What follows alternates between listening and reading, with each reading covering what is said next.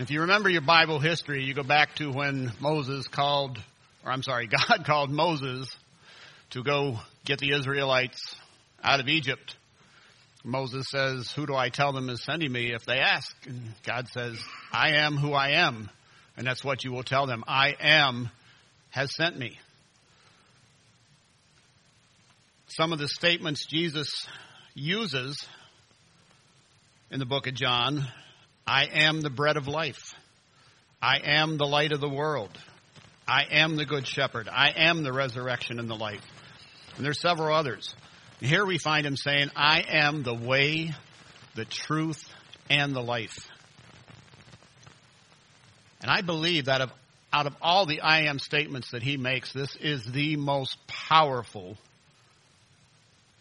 the most complete explanation of who and what Jesus Christ is. In verse 1, he says, "Let not your hearts be troubled. Believe in God. Believe also in me." See, he just got through telling the disciples that he was going to be leaving them, and one of them was going to betray him. And that was very difficult for them to accept. So in essence, what he's saying to them now is, relax, chill out. You're okay. He says, trust in God. Trust in me, because I am God. Don't let the troubles of this world get you down. He goes on to say in verse 2, "In my Father's house are many rooms.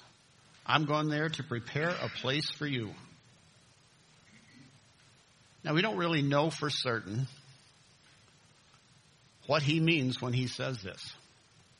Kind of sounds like each one of us will have our very own special space prepared by Jesus. But we just don't have enough information to know that for sure. But one thing I do know for certain, if Jesus Christ prepares a place for me, I don't care if I have to share it with 5 million people, it will be the most awesome place you could imagine, right? Could it be anything else if Jesus Christ is making it for me? Wow. What a promise. What a thought. I mean, think about how you make your home your own. You know, you buy the furniture that you want, you arrange it the way you want, you paint it the color that you want, or whatever your wife wants, I guess. But you make it your own. Now imagine it being your own about 100 million times better than what you could think of. It's mind-blowing if you really think about it. Verse 4, he tells the disciples, "You know the way to the place where I am going." And of course, we know that he is talking about going to heaven and being in the presence of God. But the disciples didn't have that whole picture look that we do today. And they were really kind of clueless. And Thomas just flat out says, "We don't have a clue where you're going. How in the world can you expect us to know how to get there? To know the way?" And I think we can be pretty certain that when Thomas said this, he was speaking for all of the disciples, but he was the only one brave enough to speak up and say, "I don't know what you're talking about, Lord." In John 14:6, Jesus answered him by saying, "I am the way and the truth and the life. No one comes to the Father except through me." He's saying, I am going to the Father, and no one else can get to the Father unless they know me. So you do know the way, because I am the way, and you know me. I am the way to the Father. Not a way, not one of many ways, not one way you can take if you like to go in that direction. I am the one and only way to the Father. No one, absolutely no one, can get to the Father except through Jesus Christ. Jesus is the one and only way. Philip goes on and says, "Lord, Show us the Father, and it is enough for us. Jesus says, look at me. Look at me, and you are seeing the Father. He is in me. I am in him. We are one. Totally separate. Totally the same. If you've known me, you already know the Father. From this point on, know beyond the shadow of a doubt that I am God. God's word tells us that a man will leave his father and mother and be united to his wife, and the two will become one flesh. And for those of you that are married and know what this is talking about, it is absolutely awesome. But there's a little twist here, because Jesus and God and the Holy Spirit, three, are all in one. They are one being, totally separate and all together. We're going to talk a little bit about this later. Verse 10, Jesus says, the words that I say to you, I do not speak on my own authority, but the Father who dwells in me does his works. The words of Jesus are not just his own. It's not something he made up. He says it comes directly from the Father. See, in Jesus' time, the religious leaders were distorting God's truth basically to suit their own needs, to suit their own purposes. They twisted the words of God. And today, the same type of thing is happening all over the world. Religious leaders are telling people that there are all kinds of ways to get to heaven. That it's okay to live your life in sin, and you can still get to heaven because God loves us. He wants the best for us. He wants us to love everybody. Denominations are ordaining homosexuals.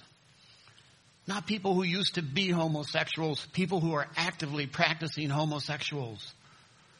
And I use homosexuals because that is one of the most popular lies out there. Prevalent, that was the word I was looking for. One of the most prevalent, and it has become a fire. There are churches that are lying to the people. I was on a website this morning called gaychurch.org. And it flat out said that in the New Testament, the word homosexual is not even found. God wants us to love everybody. It said that the Bible basically says that homosexuality is a good thing. If you want to find something really disturbing, go to Google. Type in homosexuality is a gift from God, and you will be amazed at what comes up. After I thought about it a little bit, I actually wanted to go to this website and post this next verse on there, but they don't allow you to do that. There's no arguing with them. You can't say anything on their website because they don't want people to have any question in what they're saying is true, even though we know it's not. God tells us what the truth really is. 1 Corinthians 6, 9 through 11. It says, or do you not know that the unrighteous will not inherit the kingdom of God? Do not be deceived.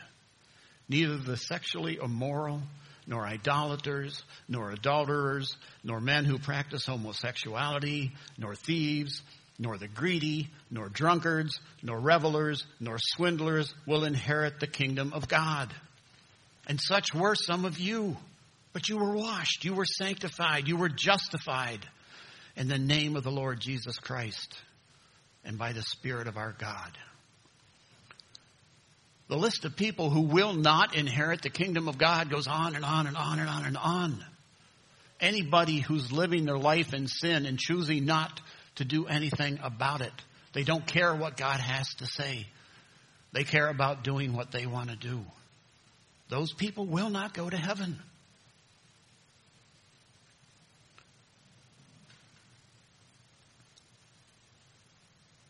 Paul says, do not be deceived.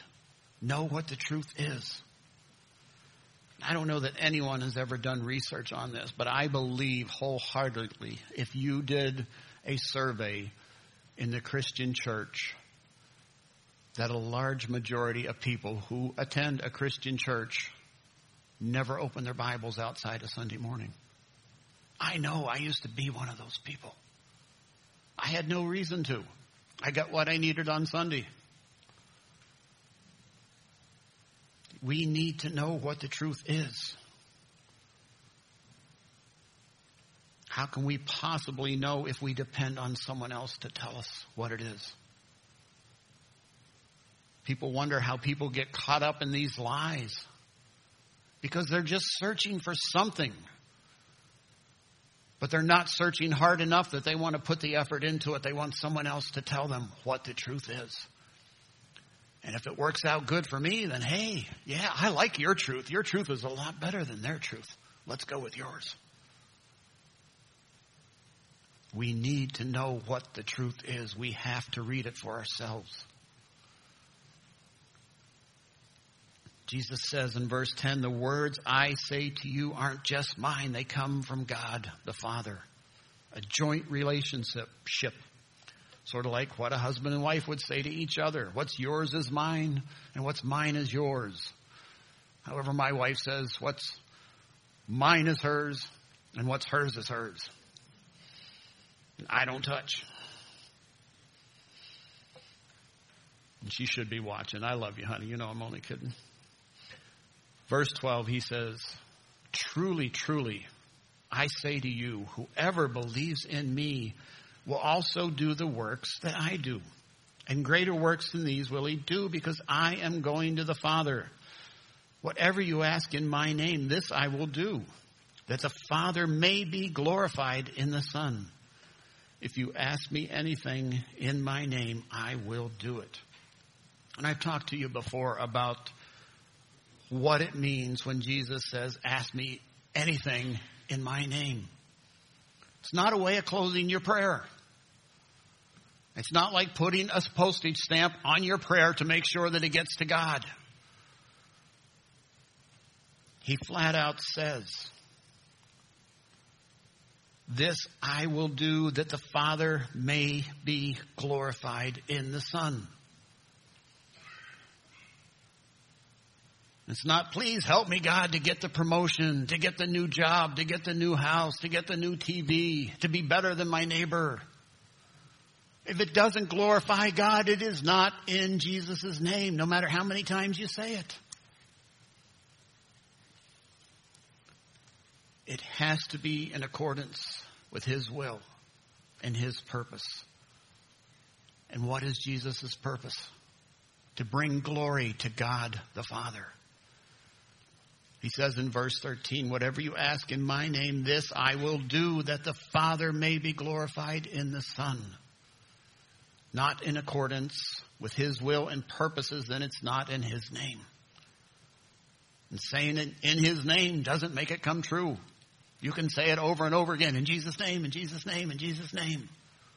If it's for me and only me, it ain't in Jesus' name.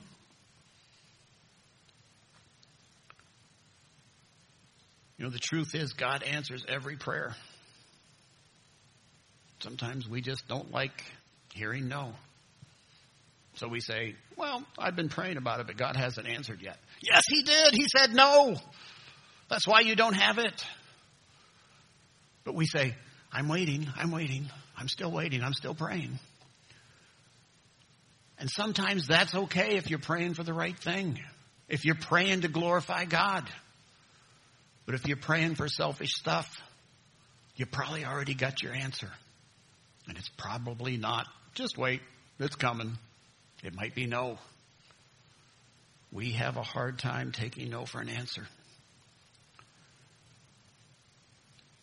Matthew 6:33, Jesus says, seek first His kingdom and His righteousness. Then everything we need will be given to us. Not everything we want, but everything we need. In order to seek His kingdom and His righteousness, righteousness, we need to know his truth. Jesus says, I am the truth, because I am the Word of God. If we do not know the Word of God, we will never know the truth. Jesus is the one and only truth.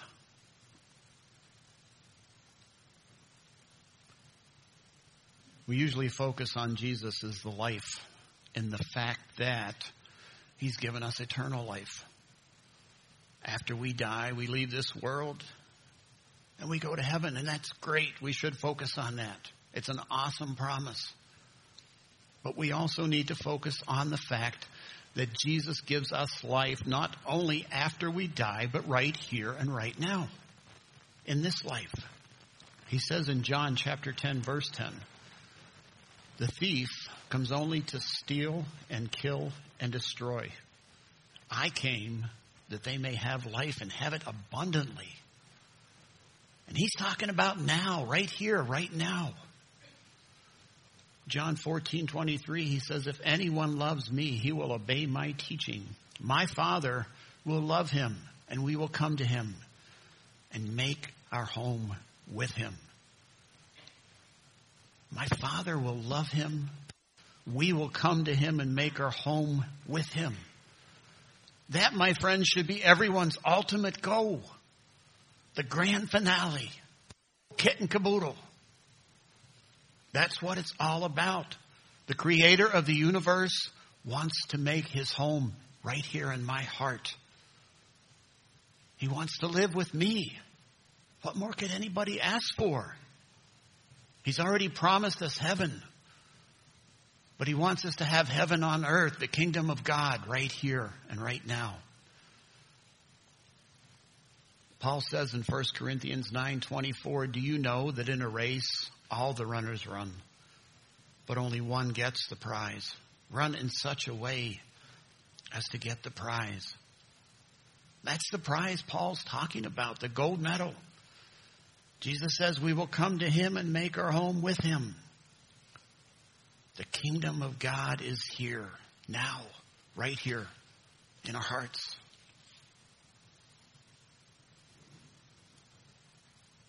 First Corinthians 6:19 says, do you not know that your body is a temple of the Holy Spirit who is in you, whom you have received from God?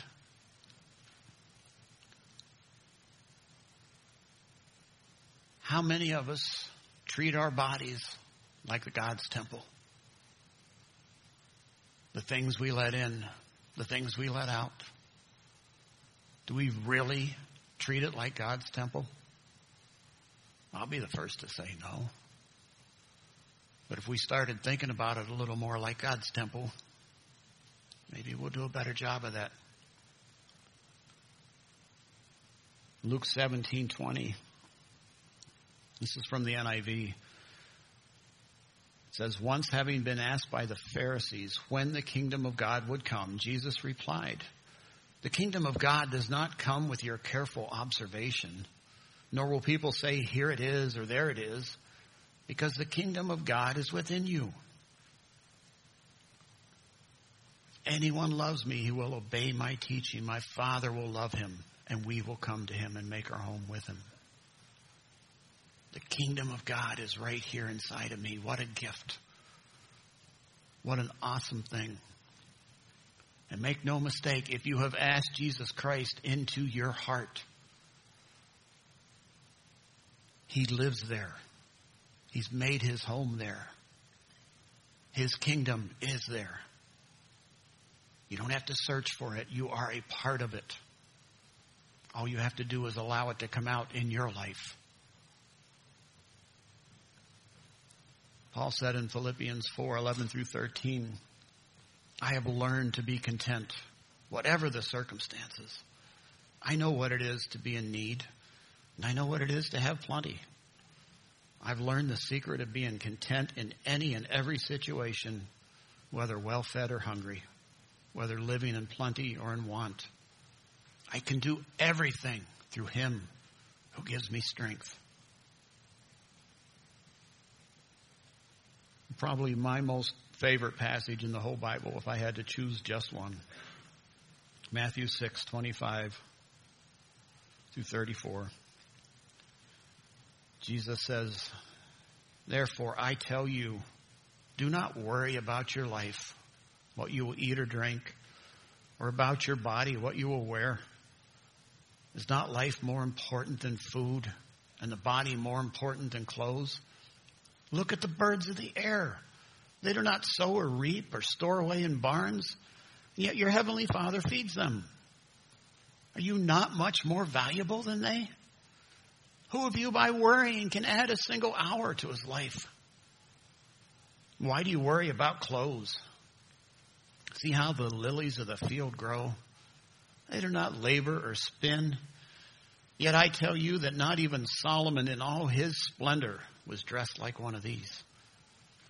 That is how God clothes the grass of the field, which is here today, and tomorrow is thrown into the fire.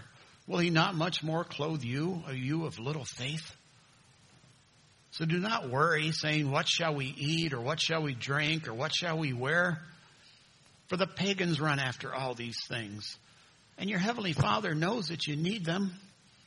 But seek first his kingdom and his righteousness, and all these things will be given to you as well. Therefore do not worry about tomorrow, for tomorrow will worry about itself. Each day has enough trouble of its own. Life's hard enough without worrying about things that aren't important, things that we think we need. All that really matters is living for God and allowing his kingdom to live in our hearts and our lives. Jesus said in John 14, verse 12, I tell you the truth, anyone who has faith in me will do what I have been doing. He will do even greater things than these. If you're doing the things of God in your life, if you're seeking his kingdom and his righteousness, and living your life by his truth, you will have life into the full, abundantly. Abundant life right here on earth. Jesus says, I am the life, because he is the creator of life. He will fulfill our life not only throughout eternity, but right here and right now. Jesus is the one and only life. If you have an emptiness in your heart, let the Father, Son, and the Holy Spirit take up that emptiness. Let them make their home in your heart. Don't walk out of those doors today unless you know beyond the shadow of a doubt that the kingdom of God is in your heart. That you know one and only way, the one and only truth, and the one and only life. If Jesus has made his home in your heart, my question for you, my challenge for you is, how much room does he have? Does he have all of your heart or just a little corner? Is he confined to a very small portion of your life that you let him have? When others look at you, do they see the kingdom of God? Or do they see the kingdom of you? Let's pray. Lord God Almighty,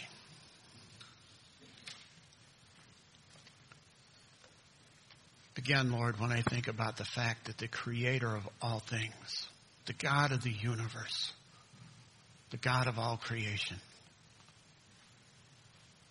loves me, cares about me, wants to live in my heart, wants me to be with him forever. It blows my mind, God. It's beyond my comprehension. It's beyond my understanding. Because I know that I'm not a very lovable person. I'm not very righteous. I'm not very holy. I also know by the blood of Jesus Christ that that's how you see me, as righteous, as holy. as clean. Lord God, there are so many lies in this world today. There are so many people who have no idea what the truth is.